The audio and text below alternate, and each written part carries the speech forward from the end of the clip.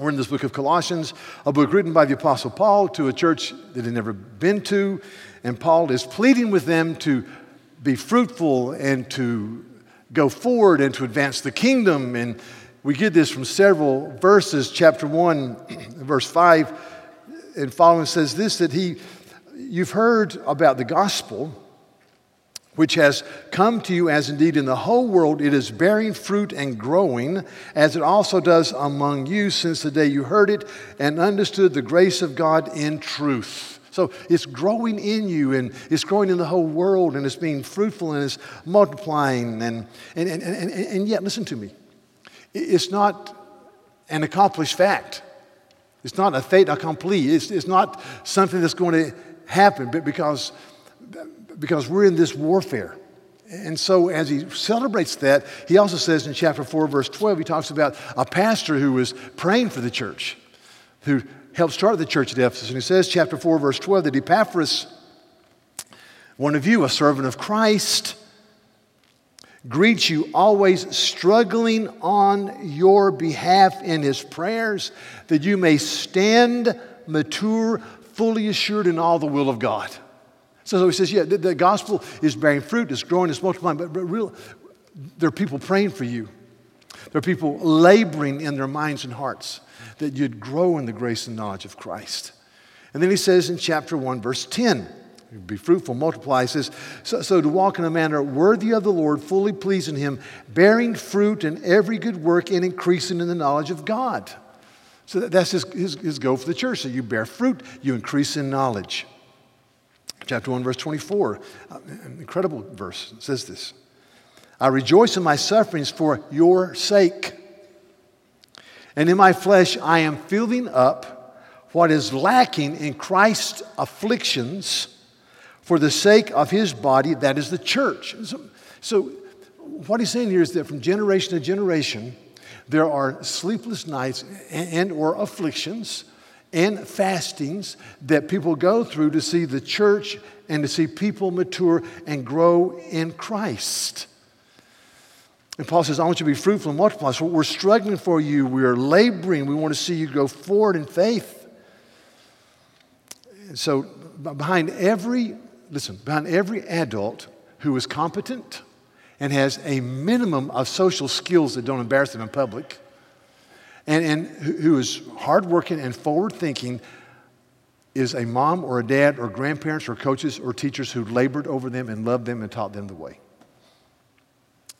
Behind every believer who is honoring Christ and who knows and cares for the kingdom of God and who understands key concepts from Scripture are parents or grandparents who fasted and prayed and wept and labored and loved so they could be mature and face forward in the reality of Christ.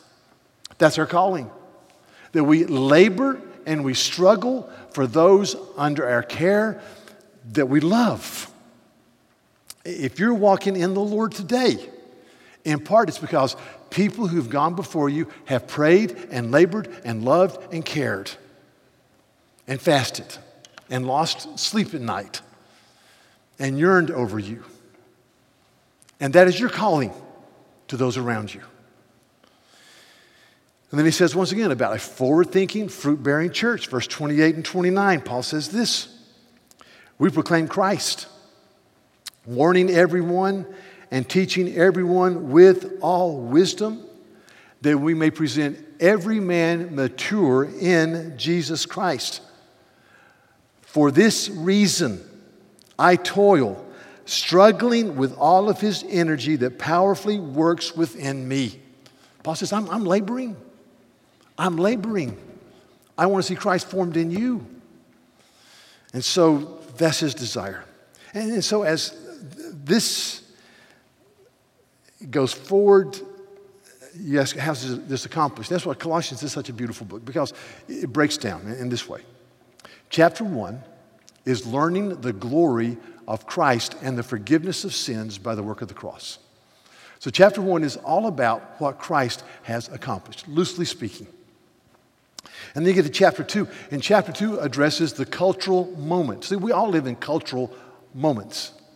This talks about the cultural moment that the church of Colossae was experiencing, and it involves, as we've talked about, the Colossian heresy. And now there were various tributaries that came into the pool called the Colossian heresy. One tributary was hyper-Jewish legalities. You got to do this, this, and this to be made right with God. And Paul says, no, it's just faith. Or there's another group that said, no, it's all about proto-Gnosticism. God cannot be defined, and you do this and that. Paul says, no, it's all about Christ. In Christ, the fullness of God lives in bodily form. And other groups says, no, it's about magic words and incantations and ultra mysticism. Paul says, no, it's all about, he keeps grounding people in behold the glory of Christ. Behold the glory of Christ. And as that is teased out, you come to chapter 3, which is about the first 18 verses, is how do you walk in light of the glory of Christ and the cultural moment. And he says in the first 4 verses, be heavenly minded. Because when Christ, who is your life, appears, you will appear with him in glory. And it says, in light of that, verse 5, put to death the anti-God energy that resides in every believer. All of us struggle with sin. He says, no, you strangle to death, you put to death sexual immorality and impurity and passion and evil desires and covetousness. So you just put them to death. He says, because of these things, the wrath of God is coming. This isn't something that's just light fare. And he says, and you used to walk in these ways. You know, Church of Colossae, some of you were involved in all types of sexual excess. You used to walk in these ways, but now he says you must also rid yourself of relational issues and sins that destroy relationships. You must put away from yourself, he says, anger and wrath and malice and slander and obscene talk from your mouth. He says, and don't lie to each other. Just be people who speak the truth. Don't lie to each other. And put on the new self, which is being renewed in the image of God. So you put to death and you're renewed. You put to death, you're renewed. You put to death and you're renewed.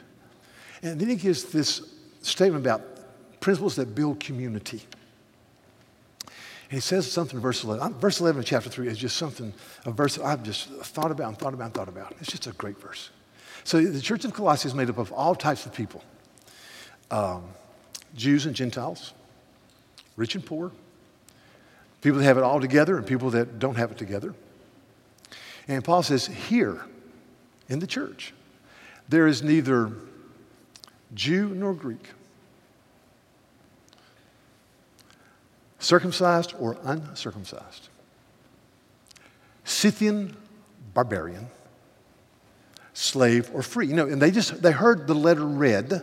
So you're sitting there, and let's say that you come from a very fine family, you have a name in the city, and maybe your parents were well known, your dad was on the city council, and you're there, and you're Mr. Big Stuff. And you get a preferential seat, and people greet you when you come in, and also in the very back are some lower level slaves. Now in the Greco-Roman world, sometimes if you hit financial hard times and you were a physician or an attorney or an entrepreneur that had to declare bankruptcy, you would sell yourself out as a slave for 2 or 3 or 4 years to get your financial grounding, and then you'd be welcomed back into the broader culture, because you'd have some money. But then there are other slaves that they were born slaves. They were going to be slaves. That's just the way it is. End of the argument. So you have Mr. Big Stuff sitting up front, and you have these lower level slaves in the back that just kind of hung their head in shame. They're just filled with shame. We're just slaves. And then you hit verse 11. There's neither Jew nor Greek.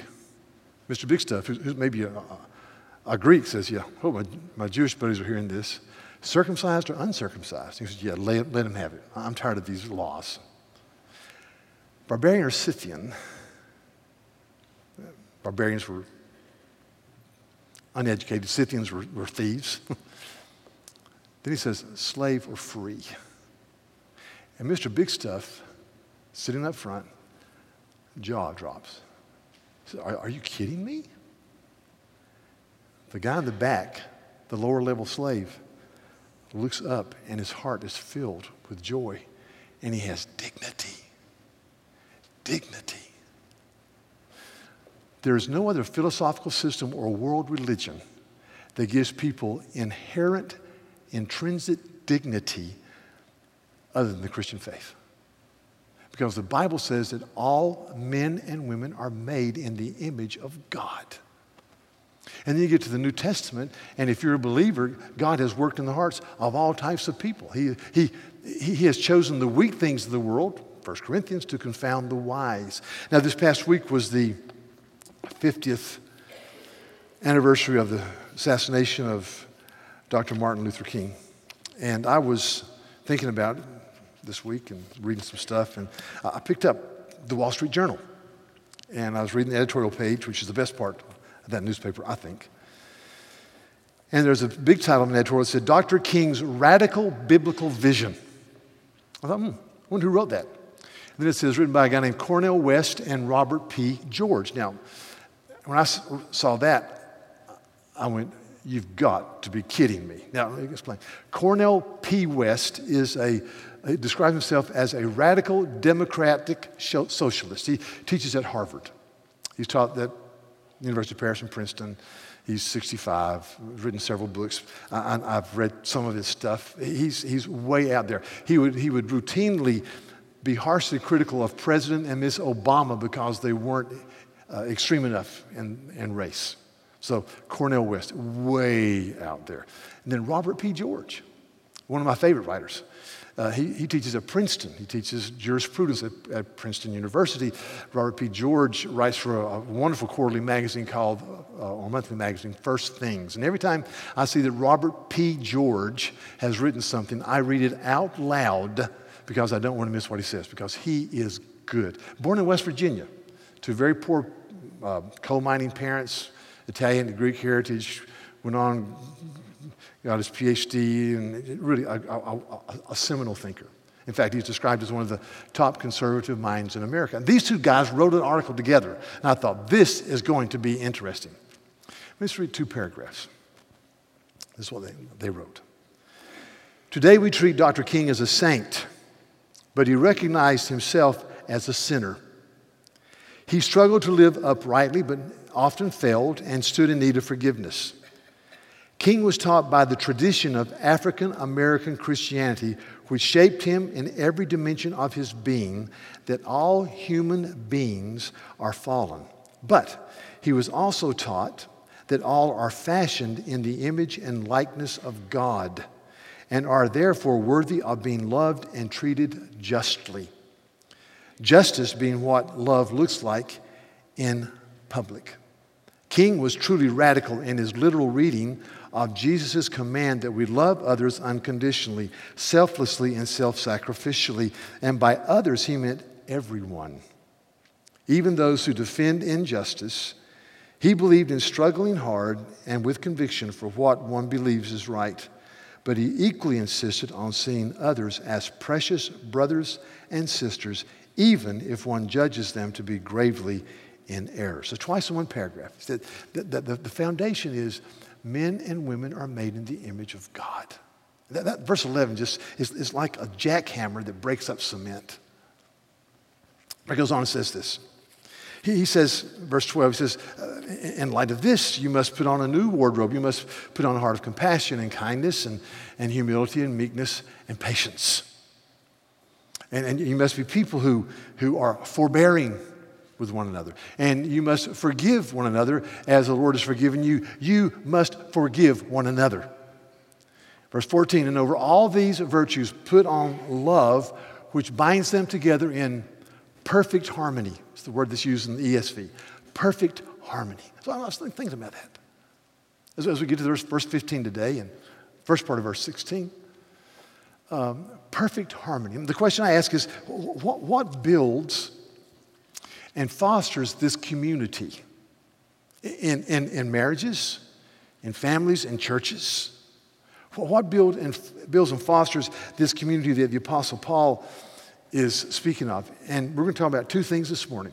He mentions 3 things to this morning, just 1.5 really.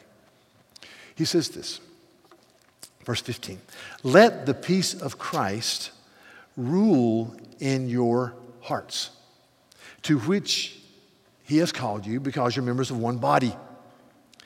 And be thankful. Let the word of Christ dwell in you richly. So two things. First of all, let the peace of Christ rule in your hearts. The word rule is the only time it's used in the New Testament. It means to be the umpire or the referee or the arbiter. Let the peace of Christ that you have experienced rule in your hearts, because you're called to be members of one body. And listen, if you're in a local church, or if you're in a marriage, or you're in a family, you need peace. You need to be forbearing. You need to be grace-filled. Let the peace of Christ rule in your hearts. Now, understand this. There are three aspects of peace in the New Testament. The Greek word for peace is the word from which we get the word irenic. It's just a beautiful word. I love the name, the sound of irenic. So there are three types of peace. The first peace is the peace between man and the triune God. Romans 5 says, therefore, having been justified by faith, we have peace with God through our Lord Jesus Christ. So we have peace with God because Jesus Christ, the eternal God, became a man and died on the cross for our sins, and the judgment that should have fallen upon us fell upon him. Therefore, having been justified by faith in the finished work of Christ upon the cross, we have peace with God through our Lord Jesus Christ. That's the peace that a rebellious sinner, me, you, has with God because of who Jesus is in our life. And then there's a second type of peace, and that's a peace of just moment-by-moment existence, or our existential now. It's the peace that flows in our heart because of the cross.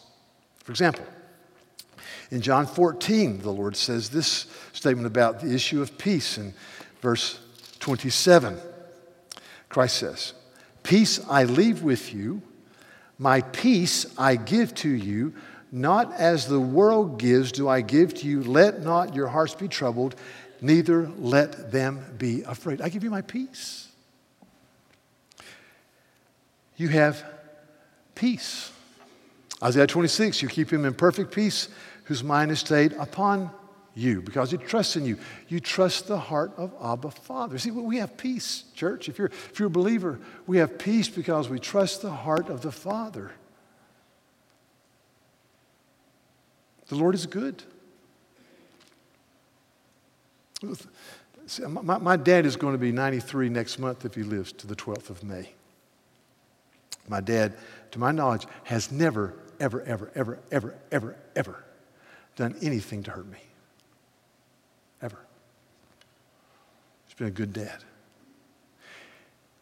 And yet Jesus looks at his followers one day and says, if you, though you're evil parents, know how to give good gifts to your children, how much more will your Father in heaven give good gifts to those who call upon him? So we trust the heart of Abba Father. And so we walk in obedience. See, that's the peace. Or a well-known passage in Philippians chapter 4, where the scripture says, verse 6, don't be overly anxious about the things of life, but make your requests known unto God. And the peace of God that passes understanding will guard your hearts and your minds. See, there's a peace that the world just doesn't get. Because the Bible says it passes human comprehension. It's a peace that God gives you, that you trust the heart of your Father, even in the midst of hard times. And there are people here right now in hard times. But he gives us peace. And then the passage I've been meditating on is Psalm 4, that says this. There are many who say, who will show us some good? The psalmist says, Lord, lift up the light of your face upon us. O Lord, you have put more joy in my heart than when their grain and wine abound.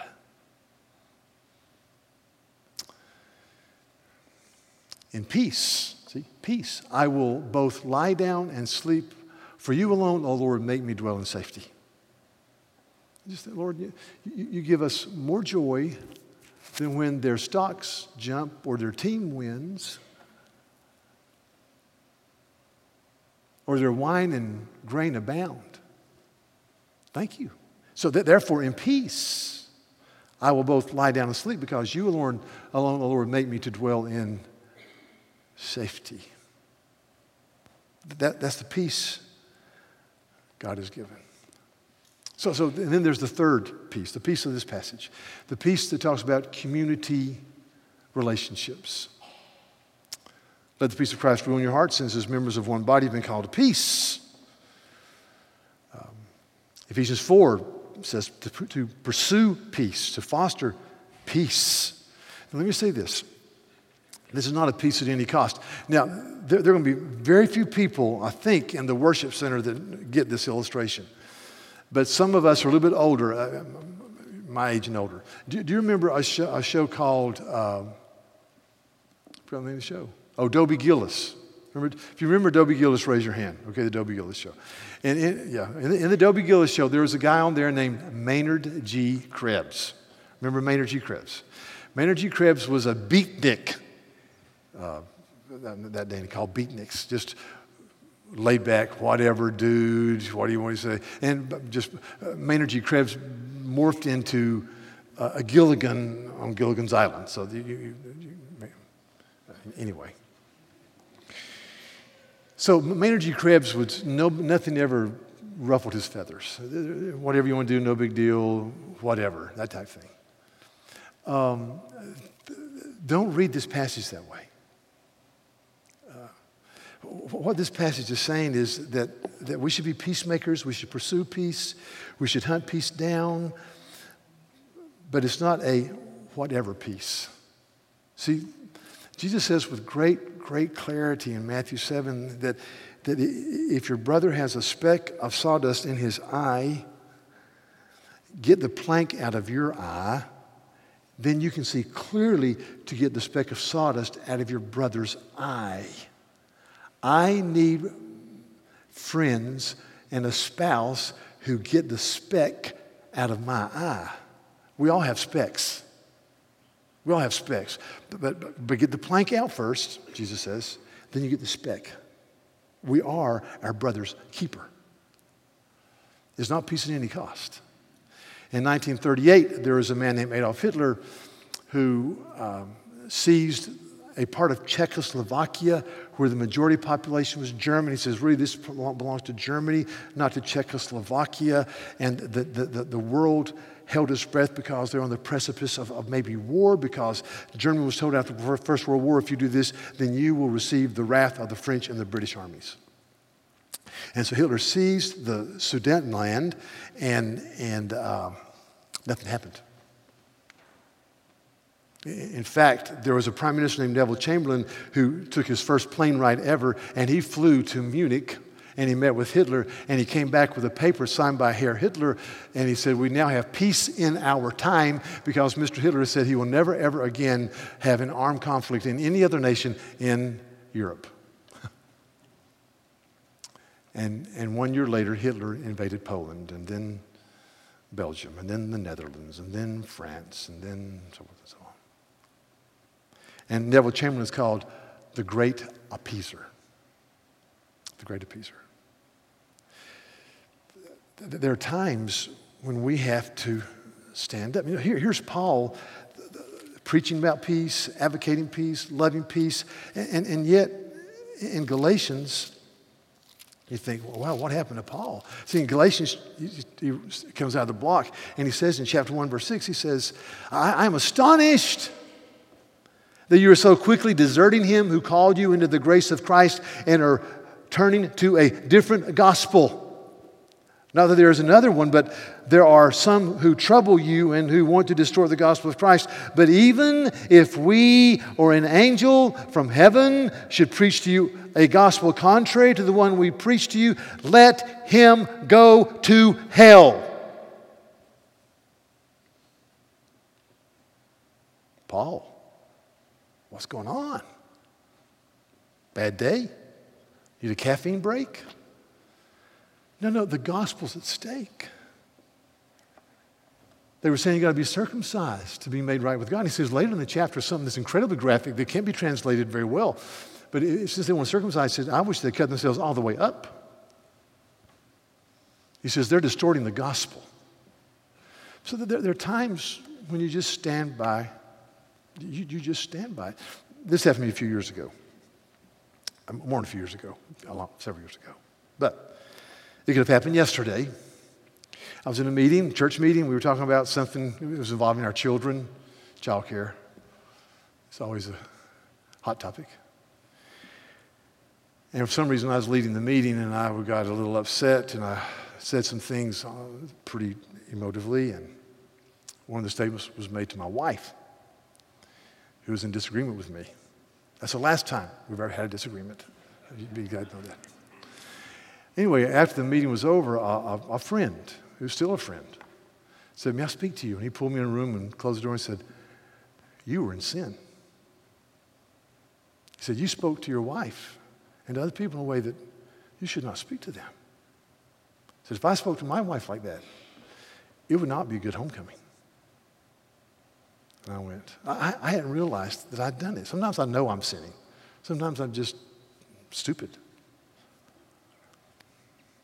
And I've respected him ever since that moment. I need people in my life who say, whoa, whoa, whoa, whoa, whoa, whoa, whoa, whoa. So this is not a peace at any cost. But boy, I want to be a peacemaker. I want to be a peacemaker. And Jesus said, "Blessed are the peacemakers." One of the greatest passages in the Bible about peace is just a glorious passage. It's James chapter 3. James chapter 3, James says the wisdom from above is first of all pure, which means single-focused. Then he says peace-loving. Peace-loving. Pure, that is peace-loving and gentle and open to reason and full of mercy and good fruits. Impartial and sincere. And he says this, here's peacemakers who sow in peace will raise a harvest of righteousness. Are you a peacemaker? Are you forbearing? I want to be a peacemaker.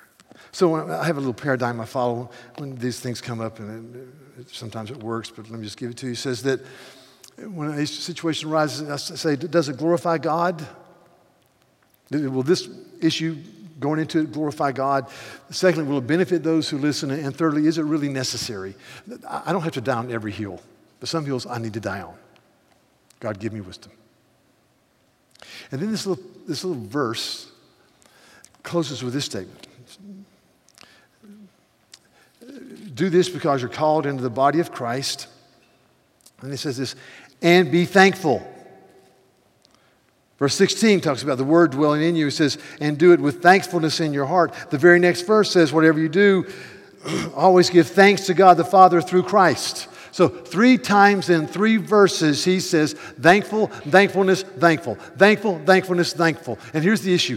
If I'm going to be a peacemaker, there's a undeniable link between being a peacemaker and being thankful. And the question is, am I a thankful person? Am I thankful? Do I thank God for His daily gifts and His benefit to me? Am I thankful?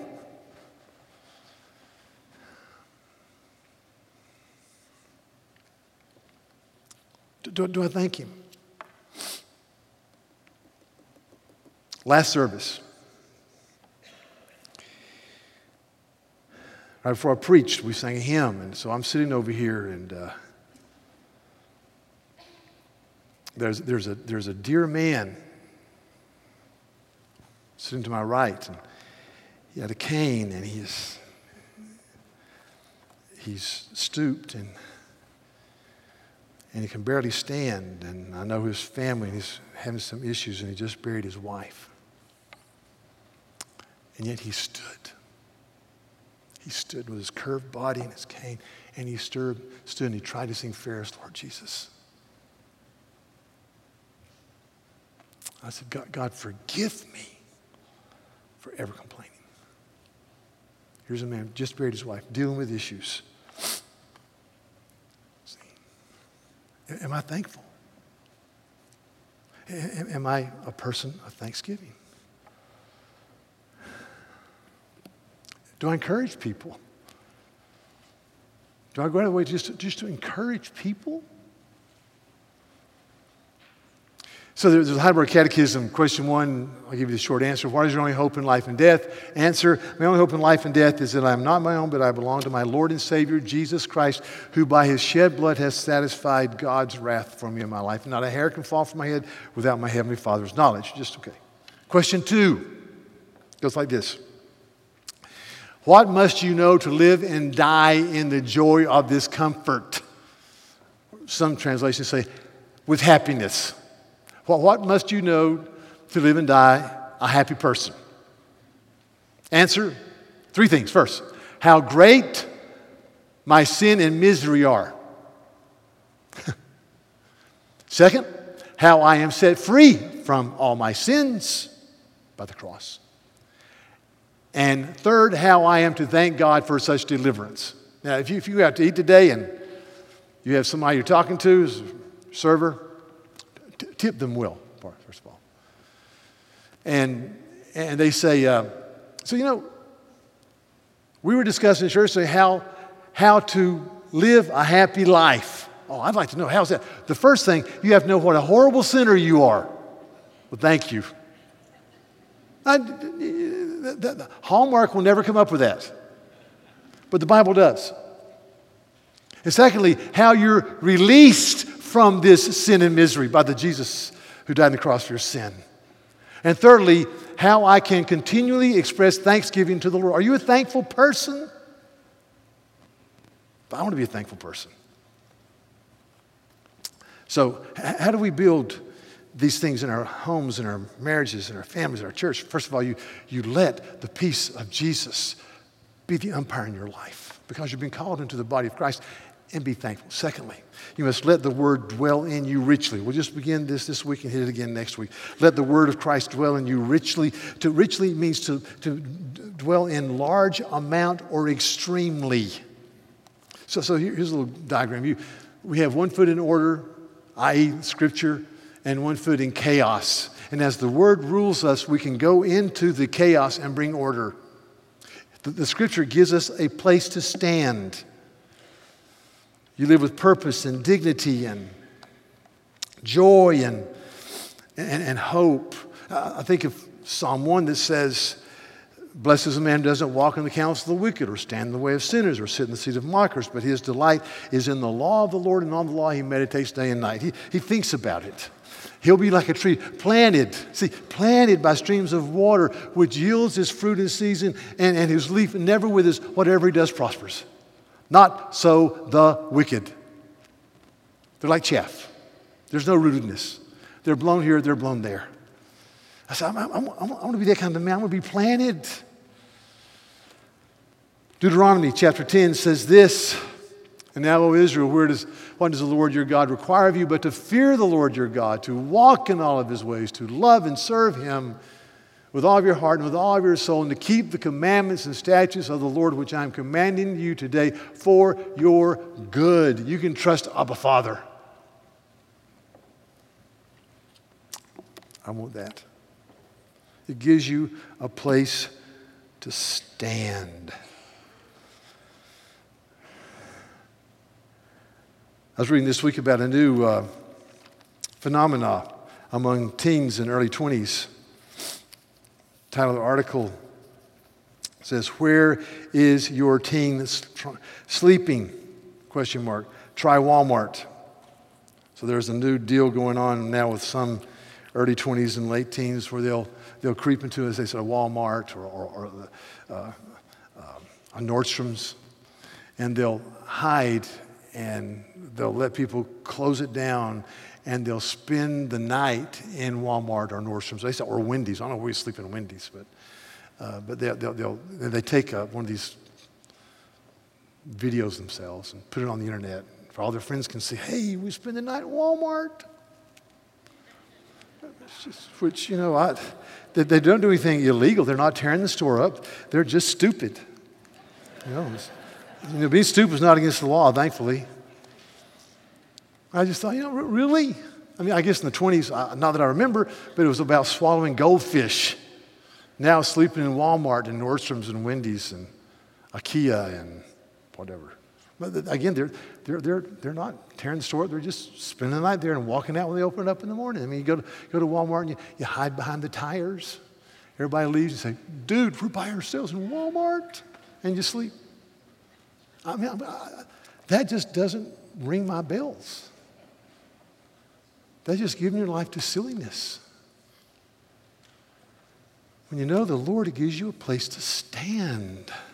Compared to this article I read this week about a group, or really 2 weeks ago, there's a group that's an offshoot of Boko Haram in Nigeria. And they went to this village and they kidnapped 91 young girls, most of them in their 10, 11, 12, 13 years of age. 91. They took them into the north where the Muslim population is the majority, and they were there for a few months, and they did unspeakable things. And because of international pressure, they released them. They released 91. Took 110, several died, but they released 91. And the article says that they brought them back, and they were dressed as Muslim women. And it says at least 4 girls died in captivity, while another, a Christian named Leah Sharubu, here's her picture, refused to convert to Islam. Miss Sharubu's mother, Rebecca, collapsed and was taken to a hospital when she heard her daughter wasn't among those who were released. So every girl was released except this one girl, who said, I will not deny Christ. He said, the only thing you've got to do is to be released and say there's no God but Allah and Muhammad is his prophet. And you renounce Christ. Not going to do it. Not going to do it. Leah Sharubu.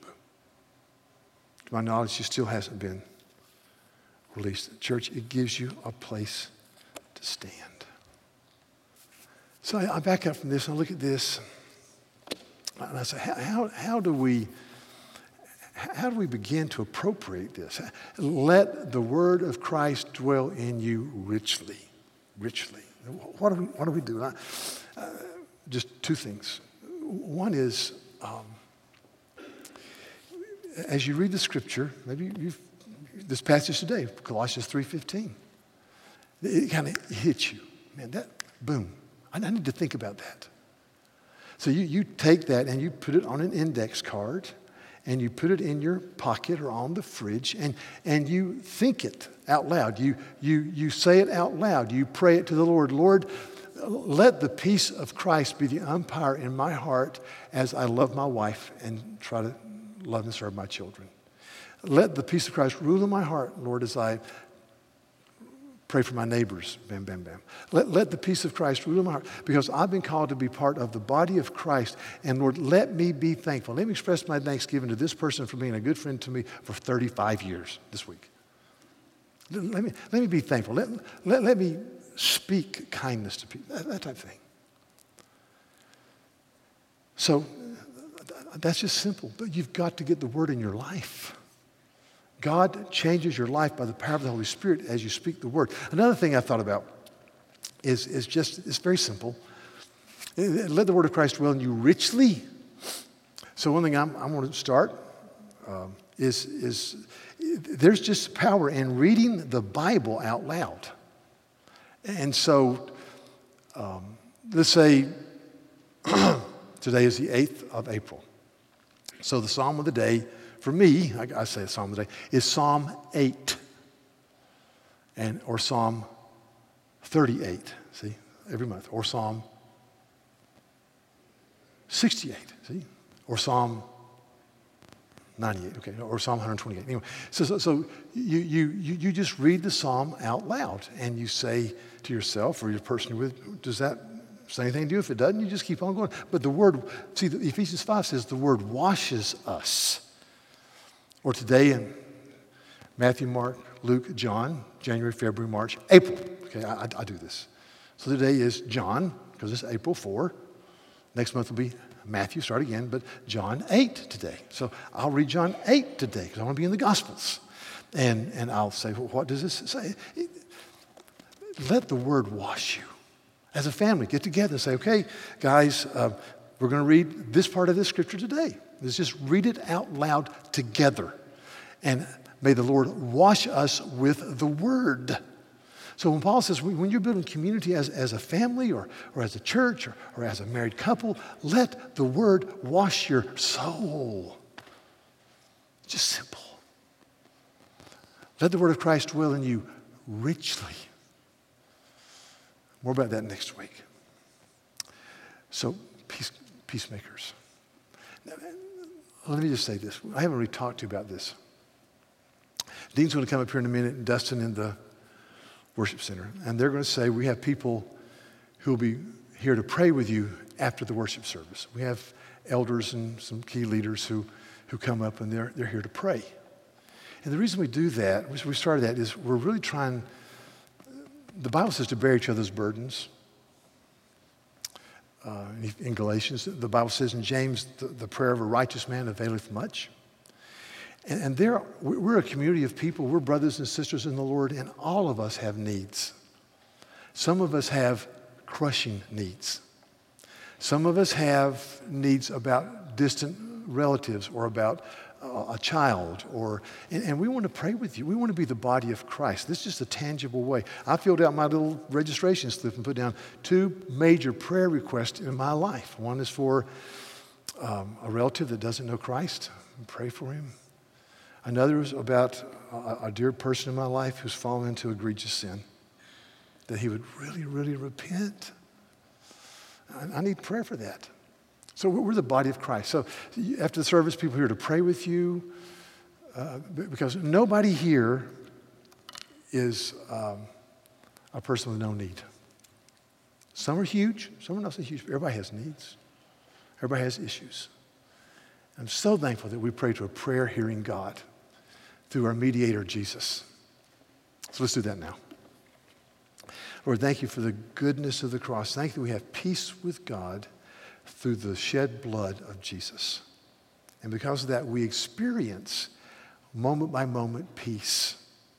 I think the Bible says, great peace have they who love your law. I think the psalmist says, I will both lie down and sleep in peace because you alone, O Lord, make me dwell in safety. So good, so good.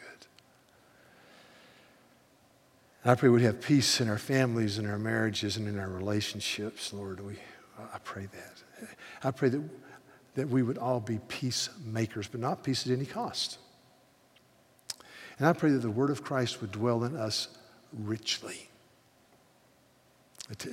Teach us how to get the word in the hearts and lives of those for whom we are laboring, who we love. So come, Lord, and speak to us. Thank you, you're a prayer-hearing God, that you bear our burdens. In Jesus' name, amen.